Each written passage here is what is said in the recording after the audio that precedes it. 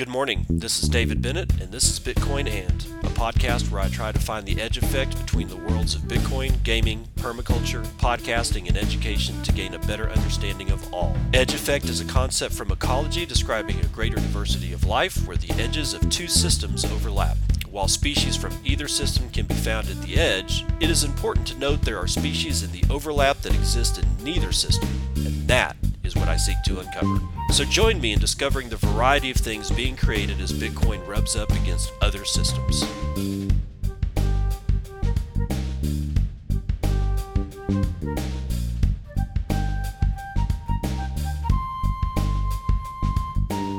It is 8:20 a.m. Central Daylight Time. It's the 19th of May, 2022.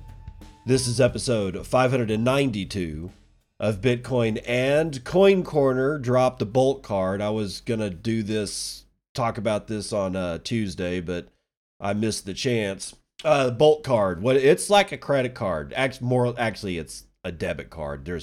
We're not into credit around these parts anymore now, are we? And that's sort of something that I don't think we fully appreciate, just how much we're actually getting away from credit. Or rather, we should probably pronounce it correctly, debt, because that's what credit is. It's debt. I won't get into it because I don't think I need to, but I just am digging how the industry in Bitcoin, especially concerning Lightning Network, is really looking at just cold hard cash for payments, and cash being, in this particular case, Bitcoin over the Lightning Network, which is really starting to spread its wings and stretch its legs and run and jump and fly, and it's just neat to see. So again, Coin Corner, that would be, you can go see this at coincorner.com, has released a Bolt card, or rather their Bolt card. So what is it? Well, the Bolt card is a contactless Lightning card powered by NFC and the Bitcoin Lightning Network. How does it work? Well, using a standard NFC card, the Bitcoin Lightning Network, and LNURL, the Bolt card enables a user to simply tap the card on a point of sale device displaying a Lightning invoice, and the Lightning payment is made in the background. This transaction is carried out over the Bitcoin Lightning Network, and not a single legacy payment system is used. What can I do with the Bolt card, you may be asking? The Bolt card is one card with multiple uses. In this case, there's two uses. It's a debit card. Use the Coin Corner app to connect the Bolt card to your Coin Corner wallet and spend with your card like you would a debit card attached to your bank account. It also functions like a gift card. You can use the Coin Corner app to set up the Bolt card as a gift card for family or friends. The recipient can tap the card on their phone through NFC and sweep the Bitcoin into their own Lightning wallet. So is the Bolt card compatible with other payment gateways and wallets? Well, yes, it is. The Bolt card is compatible with current industry protocols, namely Lightning and LNURL, which means it's easy for other payment gateways to introduce the NFC capability to interact with the Bolt card. But what if you're not a Coin Corner customer? Can you still have a Bolt card? Well, yes, you can. The Bolt card is available to everyone, but some features like debit card functionality are only available to Coin Corner customers. Not yet a Coin Corner customer? Well, you should probably sign up today. And no, Coin Corner is not, I repeat, is not a sponsor of the show. Why do I even tell you about this? Because you got to know this stuff is pouring out of people, and yet we're in the midst of a bear market. Don't tell me different. And what do? Get heads down and build. Did anybody stop building through this entire thing that's been going on for the last couple of months? No, not really. In fact, they started releasing, other stuff, like in this case, the Bolt card came out, and there's some stuff coming out of Cold Card, and everybody is still building. That's when you know you got a healthy ecosystem right there. Now, a poem by Rudyard Kipling entitled If. If you can keep your head when all about you are losing theirs and blaming it on you, if you can trust yourself when all men doubt you, but make allowances for their doubting too, if you can wait and not be tired by waiting, or being lied about, but don't deal in lies, or being hated, don't give way to hating. And yet don't look too good, nor talk too wise. If you can dream and not make dreams your master, if you can think and not make thoughts your aim, if you can meet with triumph and disaster and treat those two impostors just the same, if you can bear to hear the truth you've spoken, twisted by knaves to make a trap for fools, or watch the things you gave your life to broken and stoop and build them up again with worn out tools. If you can make one heap of all your winnings and risk it on one turn of pitch and toss and lose and start again at your beginnings and never breathe a word about your loss, if you can force your heart and nerve and sinew to serve your turn long after they are gone, and so hold on when there is nothing in you except the will which says to them, hold on. If you can talk with crowds and keep your virtue, or walk with kings nor lose the common touch, if neither foes nor loving friends can hurt you, if all men count with you but none too much, if you can fill the unforgiving minute with 60 seconds worth of distance run, yours is the earth and everything that's in it, and which is more, you'll be a man, my son. If, by Rudyard Kipling. I found this poem yesterday, and I listened to it. Oh God, Michael. What was his name? Michael. It was some British actor. I should know his name. I just put it on repeat and listened to this thing over and over and over again, because there are some lessons in this poem that obviously apply to where we're at right now. I just told you about Bolt Card. The heads down, keep building. You got all this shit running around. We're going to get into like some of the aftermath of what's going on with the Luna and Terra thing, because it's getting real ugly for those people over there. Luna just flatlined for the last couple of days. I posted a graph of it yesterday, and it was like, it literally looks like somebody died. It looks like a heart monitor that just died. It's an amazing chart. Anyway, this poem should, it's important to me, and it should express that during the very worst times, if you can just keep going, you'll own the earth. And that doesn't mean enslave everybody. It means being able to master yourself as we walk around upon this planet while we have the time that we are allotted here. Anyway, it's a good poem. You should go read it. Seriously. If, by Rudyard Kipling. Now, Russia legalizing Bitcoin and crypto is a matter of time, says the Minister of Industry and Trade. Bitcoin Magazine, Sean Amick writes it. Denis Manturev, Minister of Industry and Trade of the Russian Federation, recently expressed his opinion that Bitcoin and other cryptocurrencies being legalized in Russia is just a matter of time, according to a report from Russian state news agency TASS. At an educational event called New Horizon, when asked whether or not Russia would be legalizing Bitcoin or any other cryptocurrency, Manturov stated, quote, "The question is when it will happen, how it will happen, and how it will be regulated. Now, both the central bank and the government are actively engaged in this," end quote. Currently, Russian authorities are discussing the future of cryptocurrencies and mining. The Bank of Russia pushed for a complete ban on cryptocurrency, citing systemic threats to the current financial system. The Minister of Finance, however, has held the position that cryptocurrency should be legal and well regulated, and President Vladimir Putin also pleaded with regulatory agencies to come to an agreement on the matter due to Russia's natural resource advantages. Quote, "But everyone tends to understand that this is a trend of time, and sooner or later, in one format or another, it will be carried out," said Monturov at the New Horizon event. But once again, it should be legal, correct, in accordance with the rules that will be formulated, end quote.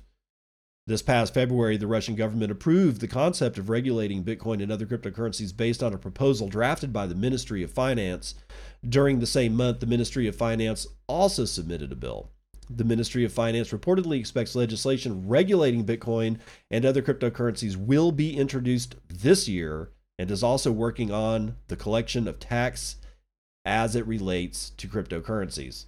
Of course you have to tax it. Of course, because you as an animal can't exist without siphoning the blood off the masses.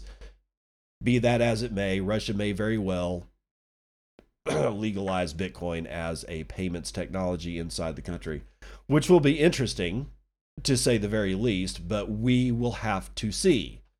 Now, what we're probably going to see sooner is some serious problems for Terraform Labs. We start with this one. Prashant Jha, writing Cointelegraph, South Korean watchdog reportedly fines Terraform Labs $78 million for tax evasion. Right? This is just tax evasion. This has nothing to do with the collapse. Apparently, Terraform Labs wasn't paying taxes all this time. Who knows?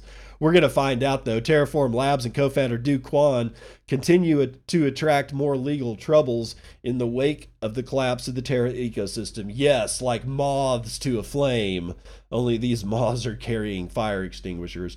After early reports of a possible congressional hearing and an investigation from Grim Reaper's Financial Crimes Unit, the crypto firm has now come under the radar of the National Tax Agency. According to a report published in Navar News, South Korea's National Tax Agency has slapped the Terraform Labs and its co-founder with a $78 million penalty for tax evasion charges. The report highlighted that Kwon was unhappy with crypto taxation in the country since last December and tried to liquidate Terra's domestic operations just before the infamous Terra lunar crash set in. Terraform Labs reportedly first came under the radar of tax authorities in June last year on suspicions of evading corporate and income tax. The investigation into Terraform Labs and its various subsidiaries revealed that the company was registered in the Virgin Islands as well as Singapore. Although both the subsidiaries were registered abroad, the, quote, place of actual management, end quote, was South Korea itself. And according to Korea's Corporate Tax Act, the place of actual management is considered, for tax purposes, then the registered country. The tax authorities were alerted after Terraform Labs sent Luna from Terra Singapore to Luna Foundation Guard to avoid taxation or make up for the losses of Anchor Protocol. Earlier in October, Virgin Islands subsidiary of Terra were fined $3.6 million in income tax and $34.7 million in corporate tax. South Korea's law enforcement agencies and policymakers have come down heavily on Do Kwon and his associates in the aftermath of the Luna crash. A special financial crimes investigation unit called Grim Reapers of Yeouido was recalled after 2.5 years to investigate the project. Okay, Grim Reapers. We're going to get into that right now, but just before this, remember, this is just about tax. This has nothing to do. It was brought to the attention because of the spectacular plunge and flatlining of Luna and Terra and all that. But this has nothing to do with investors or people losing their money or people that are pissed off or anything like that that has something to do with the losses suffered by Terra and Luna respectively. No. This is just the tax authorities going, fuck, these guys have failed spectacularly. We should probably open up books and start looking at what they've paid in taxes. And lo and behold, they need to pony up $78 million, I'm sure, of which they do not actually have at this point, because this shit's going to get way worse. Grim Reapers. What the hell are they talking about? Brian Newer from Cointelegraph, Grim Reaper's Financial Crimes Unit revived, resurrected, so to speak, to investigate the Terra collapse. Legal troubles are mounting for the co-founder of failed Terra crypto project Do Kwon as the South Korean government revives the dormant Grim Reapers of Yaodu to investigate Terra's fall. The Special Investigative and Prosecutorial Team consists of members from various financial regulators and is designed to prosecute securities fraud and unfair trading schemes. Potentially at risk are co-founders Du Kwon and Shin Hyun Sing, along with core members of the Terra team. Yaodu, I think that's how you pronounce it, is the financial center of Seoul, South Korea. Korean news outlet SBS News confirmed on Wednesday that the Terra case would be the first the Resurrected Securities Crimes Joint Investigation Team would investigate. A representative from the team told SBS News that, quote, the Terra case caused severe damage to average citizens, which led us to designate this as the first investigation, end quote. Reforming the feared investigative team may be a political move by the new conservative president, Yoon Suk-yeol, I can't pronounce the name, reversing the decision by the previous liberal Moon Jae-in administration to disband it. However, the severity of the Terra situation is illustrated by the fact that it is the first case the investigators will handle in 2 years. The team earned the moniker the Grim Reapers due to the high-profile case it handled. One of the largest cases the team handled was the $1.2 billion Lime asset management embezzlement scandal. The team was disbanded before the investigation was complete, so that case is set to be reopened. Before being disbanded, the team racked up 346 arrests from 965 cases prosecuted from 2013 to 2020. Many in the community hold Kwon responsible for the collapse of the project. In South Korea, a group of Terra investors is also set to sue Do Kwon in civil court for damages and in criminal court for fraud. They will also push for the court to seize Kwon's assets. As reported by Moonhwa Ibo, Culture Journal, on Wednesday, the legal team involved in the criminal case will be prosecuting based on provisions in the Capital Markets Act, which is used to regulate financial aspects of the crypto industry, but which may be replaced by crypto-specific laws. The legal team at LKB and Partners, the firm handling the case, has a personal stake in the project, as partner Kim Hyun Kwon stated to Moonhwa Ibo, quote, some attorneys at the law firm were investors in Terra, end quote. Oh, Jesus Christ. A representative for the law firm did not immediately respond to a request for comment. Kwon's legal troubles extend beyond South Korea, as a resident of Singapore filed suit against Kwon last week on behalf of at least 1,000 other residents who had invested in Terra. Okay, so not only is he going to be pulled under the bus by this Grim Reapers group that's been brought back from the fucking dead, right? No. He's got lawyers who were previous investors in his scheme that are going to go after him. We have this saying in the United States, and probably in a lot of the Western world, of there's hell hath no fury like a woman scorned. Probably not as bad as when you take a lawyer's money. If not equal, if not worse, then at least equal to hell hath no fury, right? Yeah, and there's, for me, the first thing that flags for me is I don't know anything about the legal strictures or structures in South Korea, but this smacks of, well, conflict of interest.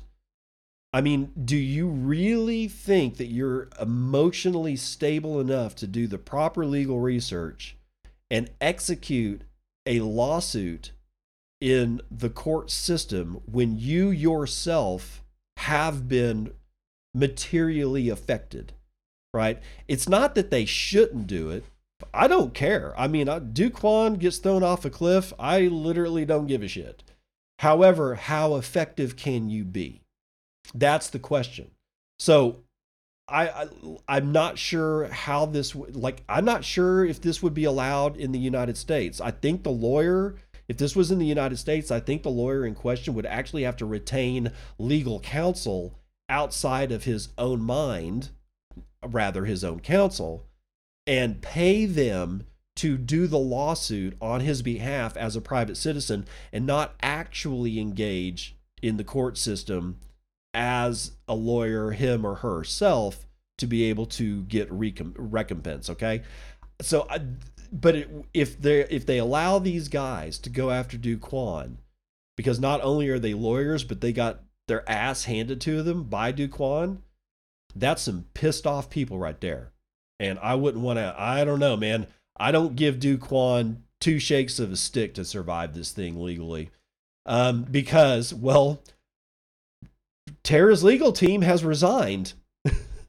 I mean, with all the legal wave that's coming for Do Kwon and his team, the people that were like, for counsel of Terra, they quit.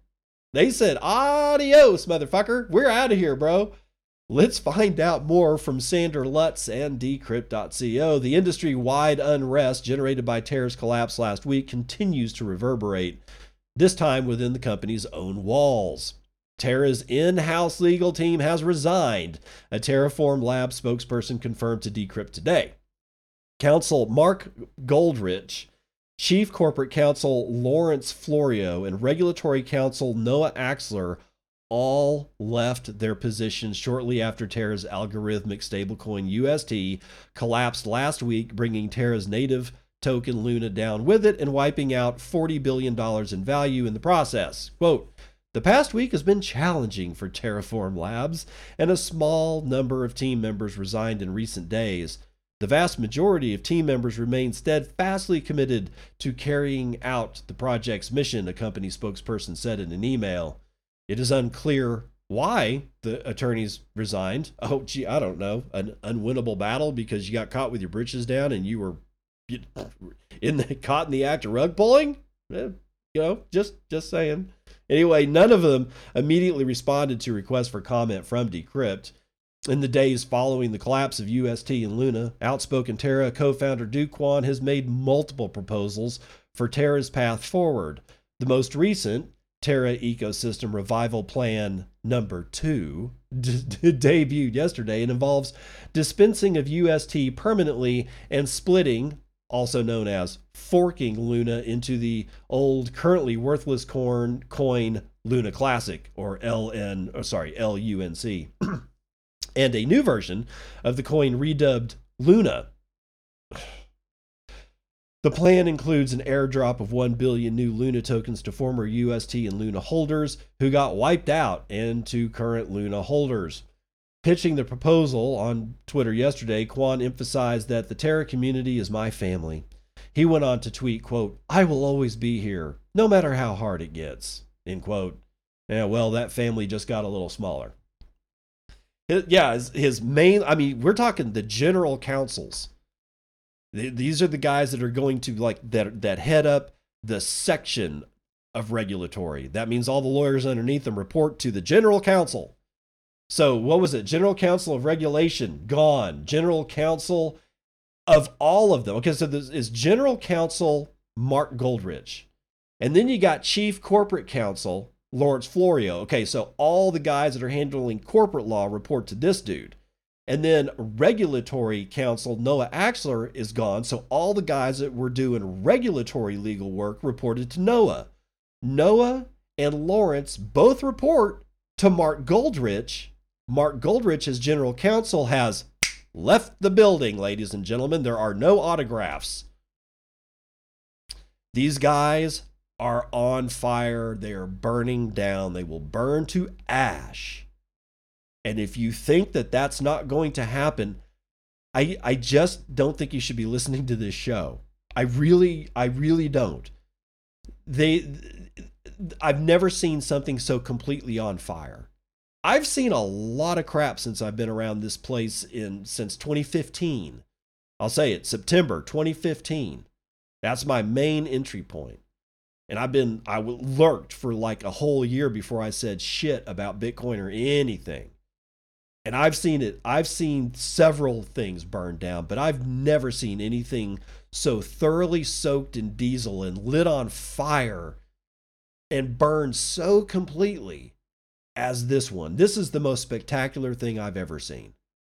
I mean, OneCoin, BitConnect, the BCH fork, BSV forking off of BCH. I've seen so much of it.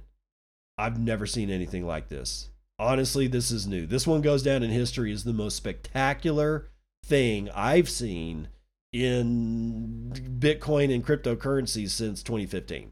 I mean, I wasn't here for Mount Gox, so that's probably was pretty spectacular to actually feel it, but actually watching this unfold, holy crap. And you know who else watched it unfold? Novogratz.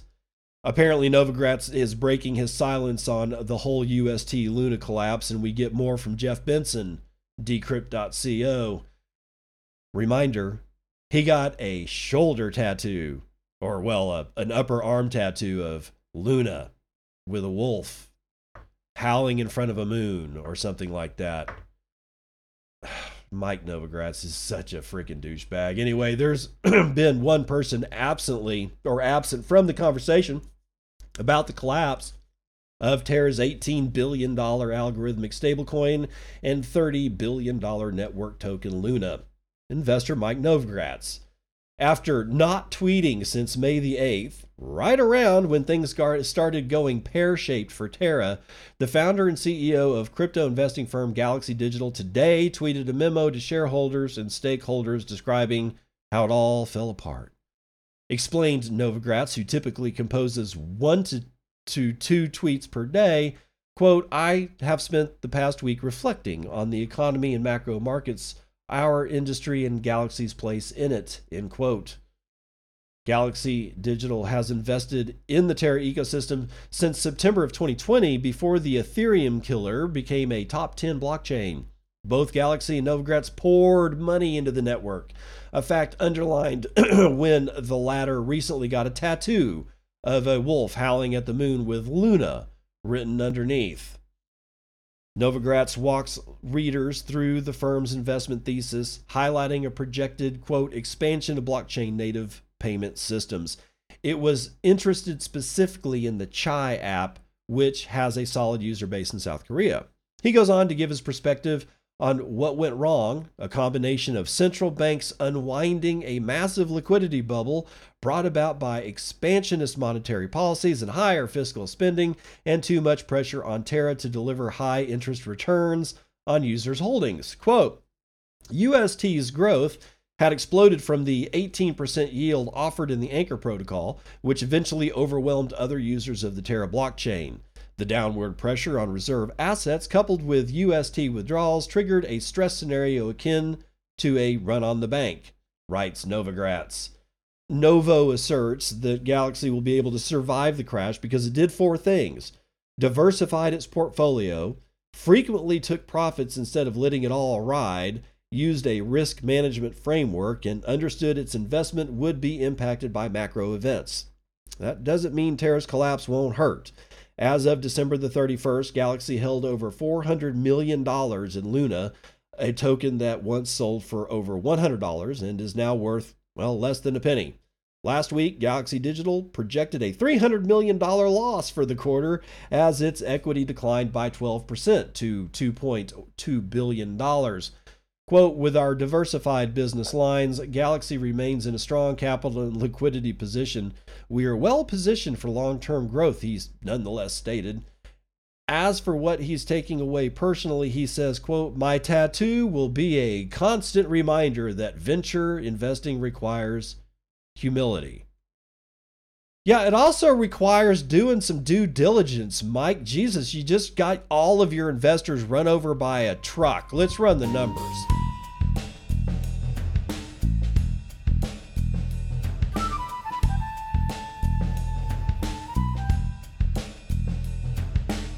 Flammable liquids getting squelched a little bit today. West Texas Intermediate down 0.6%. 0.66%. Number of the beast. $108.86, which is now back below Brent North Sea, but not by much after a 0.03% loss. $109.08 per barrel of Brent North Sea. Natural gas down 1.5 points, $8.24 per thousand cubic feet. Gasoline down just over a point to $3.68 a gallon. Shiny Metal Rock's doing well, and I'm very sure Peter Schiff is happy about that. Gold is up over 1 point to $1,834.90. Silver is up 1.77% to $22. Platinum is up $2. Copper is up $2. I'm sorry, 2%. Copper is up 1.6%, and palladium is down just over one. No, it just flipped over. Now it's down 1.5%. Agricultural futures are slightly mixed, with wheat being the biggest loser today at 1.75% to the downside, and soybeans the biggest winner, 1.32% to the upside. Corn is also up 1/4 point. Anything else going on that's interesting? Cotton has lost 0.77% off its futures price. Again, continue to watch cotton, especially as we get into a growing season out here in the Texas Panhandle. Let's see here. Dow is going to be down 0.72%. S&P futures down 0.35%. NASDAQ is unchanged, and the S&P mini is likewise unchanged. However, we have some downside momentum on the Bitcoin price at $29,664.63, with 1.4 million BTC being sent in that 24-hour period. That's just under 60,000 BTC being sent every hour on the average. Now, average transaction values is 5.5 BTC. Median transaction value is low at 0.02 BTC, or $582. Okay, so not quite as low. Now block times are high. Finally, 11 minutes and 43 seconds. I kind of expected something like this to actually occur last week, but it has now happened at, let's do the fees. 0.136 BTC taken in fees on a per block basis, 16 3/4 of a BTC taken in fees overall in the last 24-hour period. And after an 8.77% loss of hash rate, we're back down to 208.72 exahashes per second. But guess what? Do you have any idea how high 208 exahashes is as far as security of the network is concerned? It's really high. When I first got into it, let me talk about that for just a second. Like I stated, let's see, get all time going. Like I stated, let's see, yeah, I was in Bitcoin September of 2015, and right around that time, the hash rate was 397 petahashes. Petahashes, ladies and gentlemen. We're talking like orders of magnitude below where we are now in hash rate. And yet we're going to have a mining death spiral, apparently. That's what, everybody always says that's going to happen like this, and it never does. And the hash rate that we have now is more than adequate to protect the chain. And we really shouldn't always be looking at, is hash rate high? Then Bitcoin must be high. The price, I mean. No, you shouldn't be thinking of it in terms like that, because that's just going to get you screwed up. All right. So for those people out there that are freaking out, don't. It's honestly not that big of a deal. Now, Doge, your shitcoin indicator, is at 8.5 United States pennies. Not too long ago, it was riding up anywhere between 11 and 15 United States pennies. That was just a couple of weeks ago. No longer. Oh well, 10,262 transactions are awaiting 13 blocks to clear. We have a $560.4 billion market cap, which is 4.63% of gold's entire market cap. And if you so choose, you may purchase 16 ounces of shiny metal rocks with your one Bitcoin, of which there are 19 million. 43,842.18 of, and 3,824.8 of those are in the Lightning Network, valued at $112.5 million, being run across 17,042 nodes, sporting 83,429 payment channels that we can see, and 72% of all of it is being run over Tors, associated 11,943 Lightning Network nodes, or at least the ones that we can see, and that's going to do it for Vitals.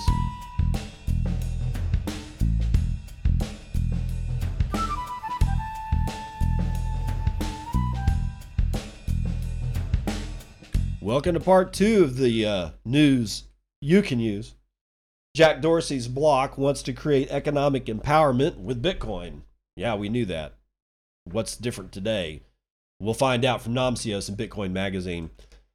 Block's overarching purpose is to drive economic empowerment in the world, and Bitcoin plays a central role in that mission, its chief executive said during the firm's first investor day since 2017 on Wednesday. Quote, "We believe Bitcoin is going to have a profound impact on financial services, particularly as a tool for economic empowerment and as a global currency for the internet," Block's finance lead Amrita Ahuja said during the online event, following a statement that the company has just scratched the surface for driving further adoption of Bitcoin in the US and globally.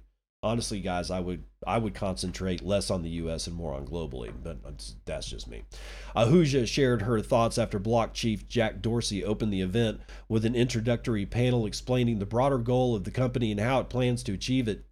Dorsey, a longtime Bitcoin proponent, said that Block's approach is to create an ecosystem of ecosystems, with each business sector being dedicated to building an ecosystem on itself that can not only scale, but feed back into other ecosystems across the organization. Yeah, he's thinking like mycelium, and that's probably a good thing. Cash App's recent integration of the Lightning Network, Bitcoin's overlay protocol for faster and cheaper payments, is an example of how Block seeks to have different business units producing products that can feed back on each other. The money transmitting app added support for Lightning payments through the Lightning Development Kit, software developed by Spiral, an independent subsidiary of Block focused on developing and funding open source Bitcoin projects. Quote, "Bitcoin is the best version of money," said Spiral lead Steve Lee. "With our help, we believe it can become the world's preferred currency," end quote. Cash App was one of the first business units of the company that was then Square to integrate Bitcoin. The application added Bitcoin buying and selling capabilities along with a custody solution for customer funds back in 2018, its lead Brian Grassadonia said in the event. Since launching the feature, Cash App has had more than 10 million monthly active users buying Bitcoin in the app, and the spread fees charged by Block on such purchases have become one of the main revenue drivers for Block. Cash App's gross profit has grown by 44x since 2017, Ahuja showed in the event. The integration of Bitcoin into Block's business model has become more widespread since Dorsey left his post at Twitter as Twitter CEO and now goes beyond a Bitcoin exchange in app. Okay, before we continue on, I just want to say, when point of sale on my Cash App, I mean, it's got to be obvious that it's point of sale for Bitcoin. I want to be able to, I don't know, let's say I'm farming mushrooms in my basement and I want to go sell them to, people at the farmer's market. Clearly, I'm not talking about magic mushrooms. I'm talking about, edibles. Anyway, let's say I want to go do that. Honestly, I'm really uninterested, really freaking uninterested in taking United States dollars for anything at this point. It's just becoming such a shit show. So I would like to be able to use Cash App as a point of sale. And yet I don't really see an ability to create an invoice that somebody can pay me in Bitcoin with. And what I certainly don't see is something that I can create an invoice that will take any currency whatsoever and automatically convert it to Bitcoin on the backside. Like an integration with Strike would probably make that happen.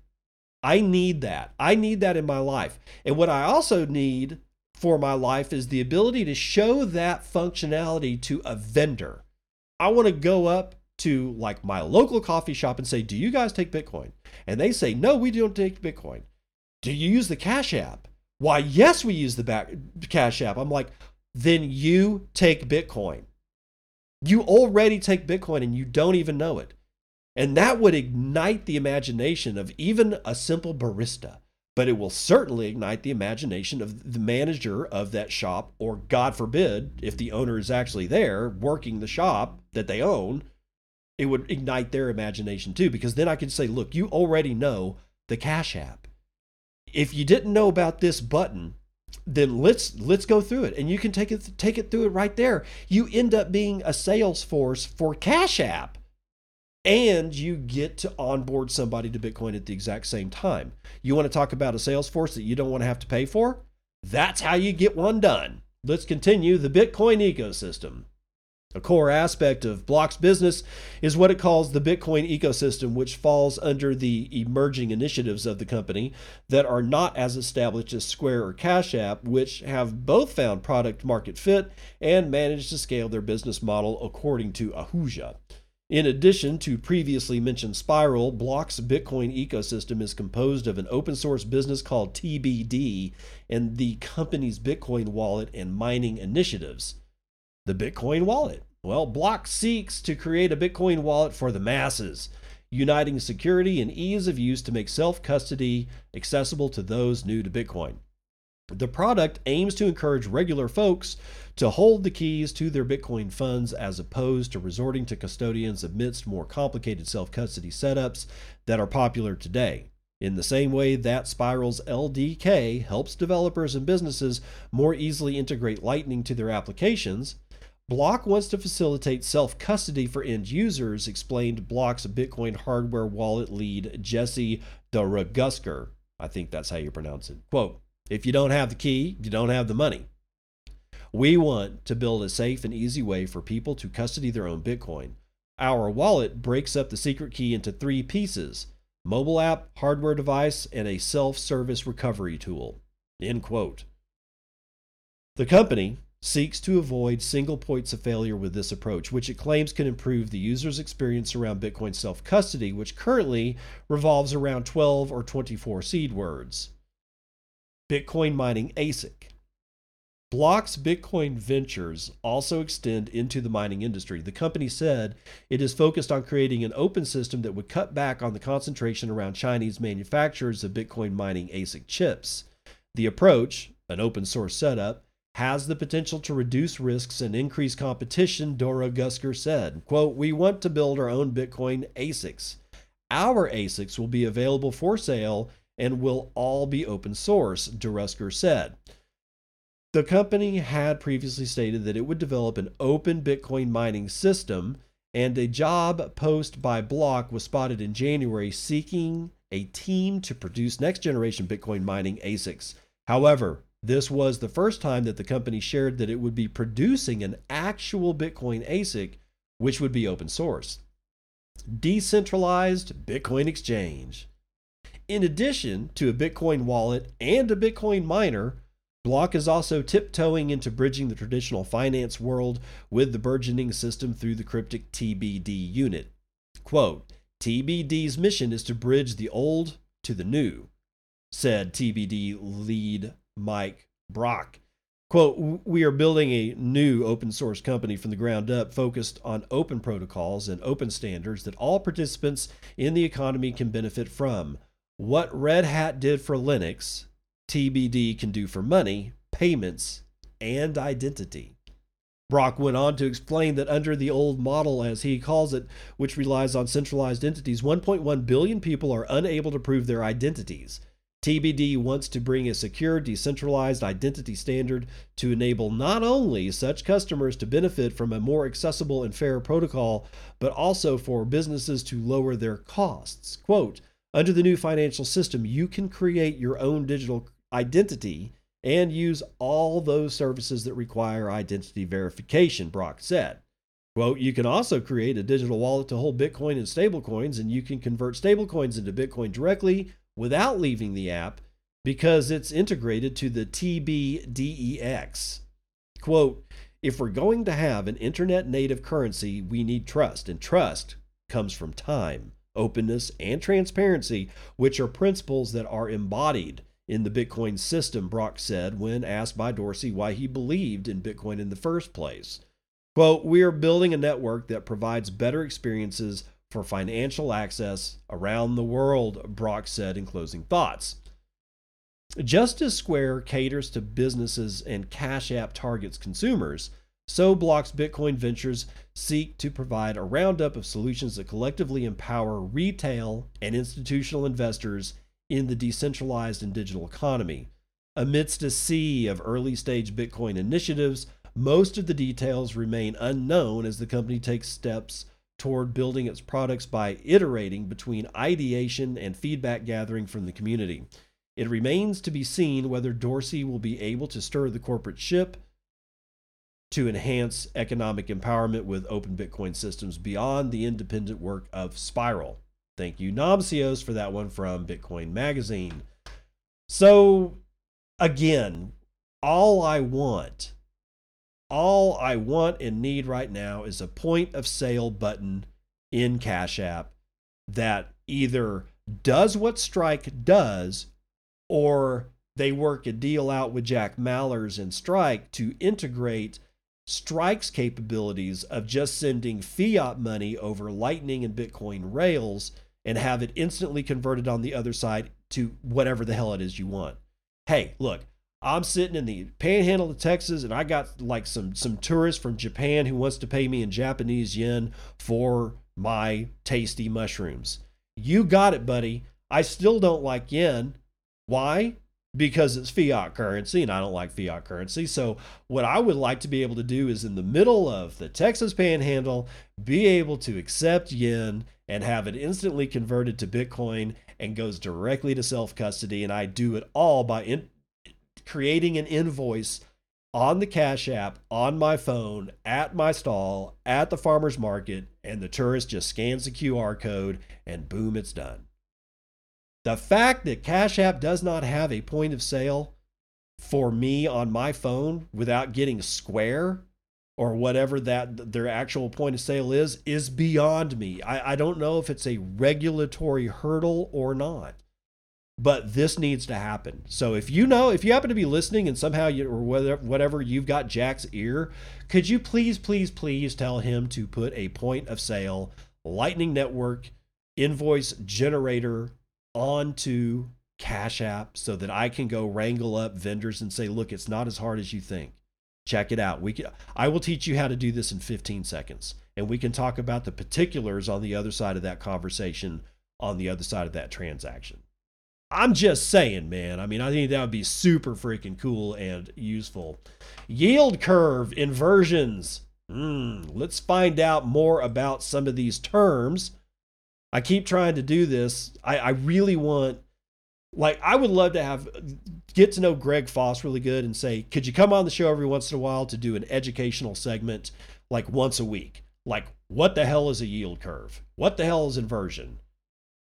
How does it apply to the euro, dollar, and Bitcoin? Well, at least James Lavish has written something about it for Bitcoin Magazine. Let's get into it. As Lynn Alden explained in this thread, quote, 10 to 2 curve is saying we're probably getting close to a possible recession, but not confirmed and probably many months away. Let's break that down, shall we? What the hell is a yield curve? First of all, what exactly is the yield curve that everyone seems to be talking about lately, and how is it tied to inflation, the Federal Reserve Board, and possible recession? The yield curve is basically a chart plotting all the current nominal, not including inflation, nominal rates of each government-issued bond. Maturity is the term for a bond, and yield is the annual interest rate that a bond will pay the buyer. A normal yield curve chart typically looks like this, and there's a chart, which I will not describe, because there's a lot of good description here in the verbiage. The Fed sets what is called the federal funds rate, and this is the shortest interest rate you can get a quote on, as it is the rate that the Fed suggests commercial banks borrow and lend their excess reserves to each other overnight. This rate is the benchmark that all other rates are priced from, or so in theory. As you can see, in a normal economic environment, the shorter the maturity of the bond, the lower the yield.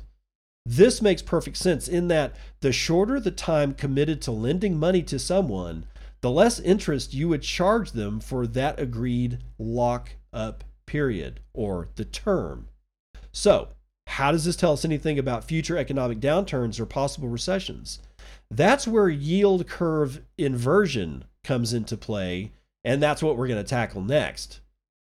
When shorter term bonds like a 3-month or a 2-year start to reflect higher yield than longer term bonds, 10-year or even a 30-year bond, then we know there is expected trouble on the horizon. Basically, the market is telling you that investors are expecting rates to be lower in the future because of an economic slowdown or recession. So when you see something like this, and it shows a curve, all right, it shows a curve where the 1-month bond, right, or let's say the 1-year bond is getting an interest rate of 1.77%, right? And the 30-year bond is getting 1.9% interest, right? So for 1 year, I can get 1.77%, but if I lock it up for 29 more years, I get a mere 1.9%, or very much less, very much less. And it gets slightly worse because a 3-month bond, I can get 1.98% and loan my money out for a mere 3 months. But if I lock it up for 30 years, I get 1/100% less in yield. That's sort of where we're going with the whole inversion thing. Anyway, the 3-month and 2-year bonds are yielding more than the 10-year bond is, and investors start to get nervous. You will also sometimes see it expressed like below, showing the actual spread between the 2-year and 10-year interest rate. Notice the monetary inversion back in August of 2019 here. And again, another graph. But again, the proof is in the verbiage here. Why does this matter so much? And we're still talking about yield curve inversion.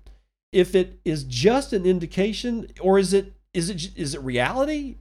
Because inversion not only shows an expected downturn, but can actually wreak havoc in the lending markets themselves and cause problems for companies as well as consumers. When short-term rates are higher than long-term rates, consumers who have adjustable rate mortgages, home equity lines of credit, personal loans, and credit card debt will see payments go up because of the rise in short-term rates.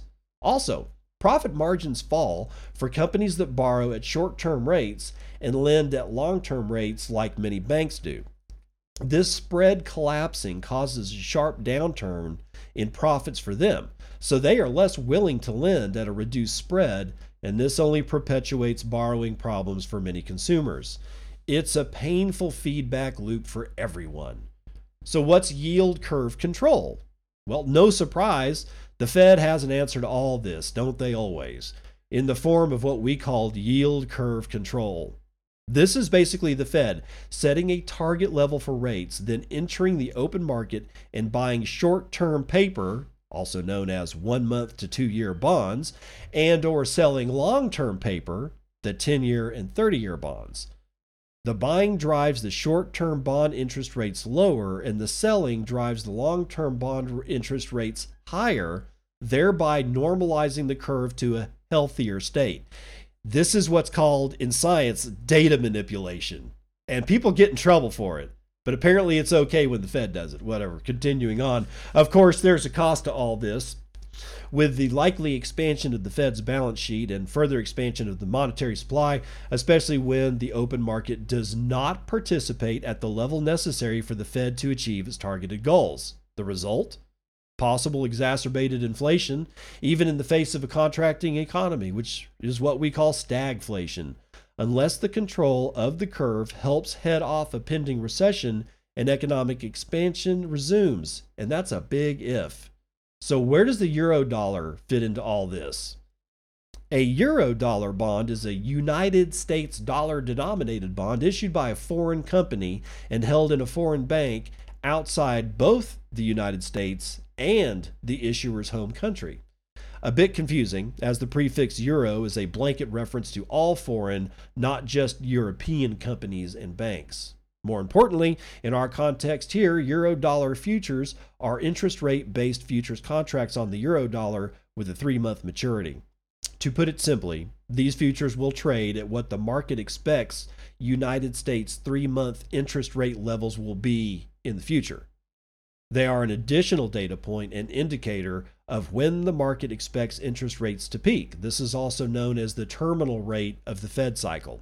For instance, if the December 2023 euro dollar contract shows an implied rate of 2.3% and the rates decline to 2.1% in the March 2024 contract, then the expected peak for the Fed funds rate would be at the end of 2023 or early 2024.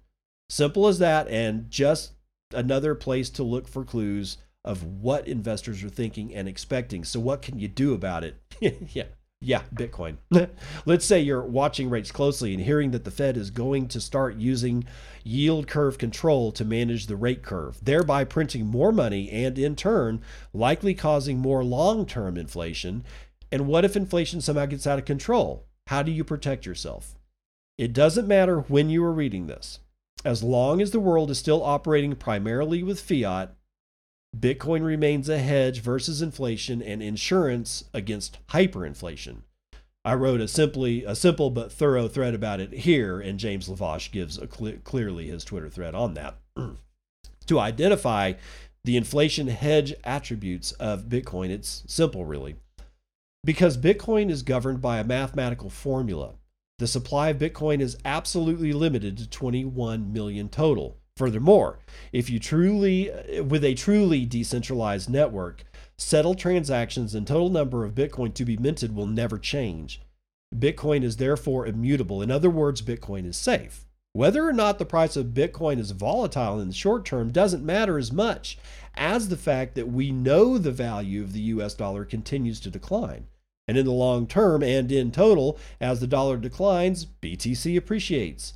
It is therefore a hedge against long-term inflation, if not just the US dollar, but any government-issued fiat currency. The best part? Each single Bitcoin is made up of 100 million pennies, actually the smallest unit of a Bitcoin, and it's called a Satoshi, or sats, and one can therefore buy as much or as little as they can or want in a single transaction. $5 or 500 million, you name it, Bitcoin can handle it. All right.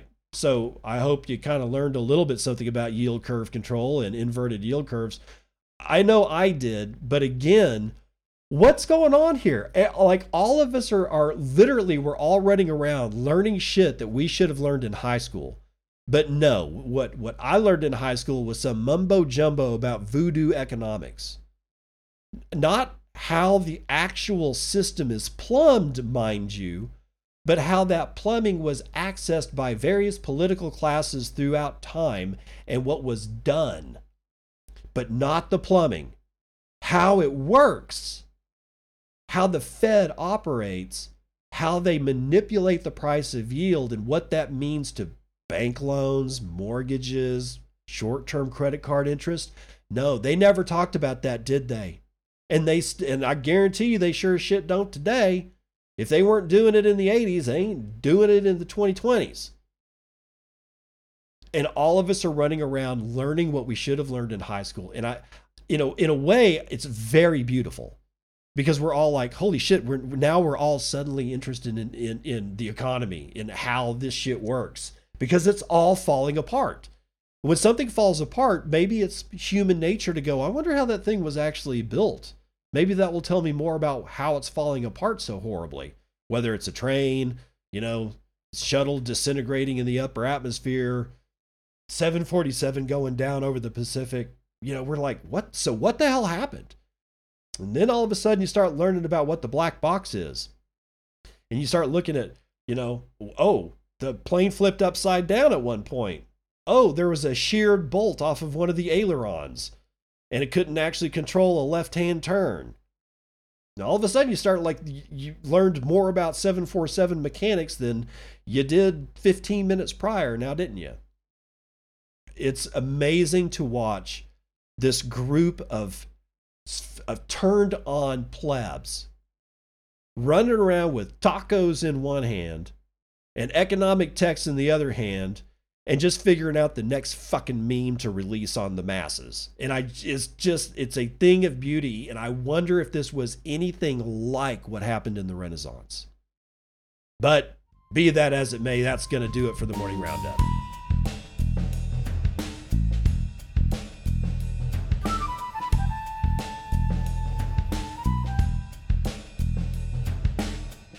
Got a Thursday joke for you from Dad Says Jokes.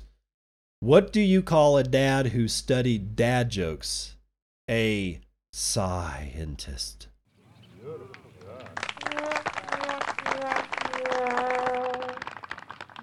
Yeah, that's a good dad joke for you. All right, if you want to support the show, Podcasting 2.0 is the way to go. Go grab any one of the myriad, manifold Podcasting 2.0 apps. Look for the Bitcoin and Podcast. Fill up the Lightning wallet that is on board with that podcasting app, and you can start streaming me Satoshis, and it comes directly to my node without anybody in between. And that's my favorite way to support the show. But if you want to do it through the dirty, nasty legacy financial system, I understand that. I get it. So I've got a patreon.com set up. That's patreon.com/Bitcoin and podcast. That's /Bitcoin and podcast. And understand this.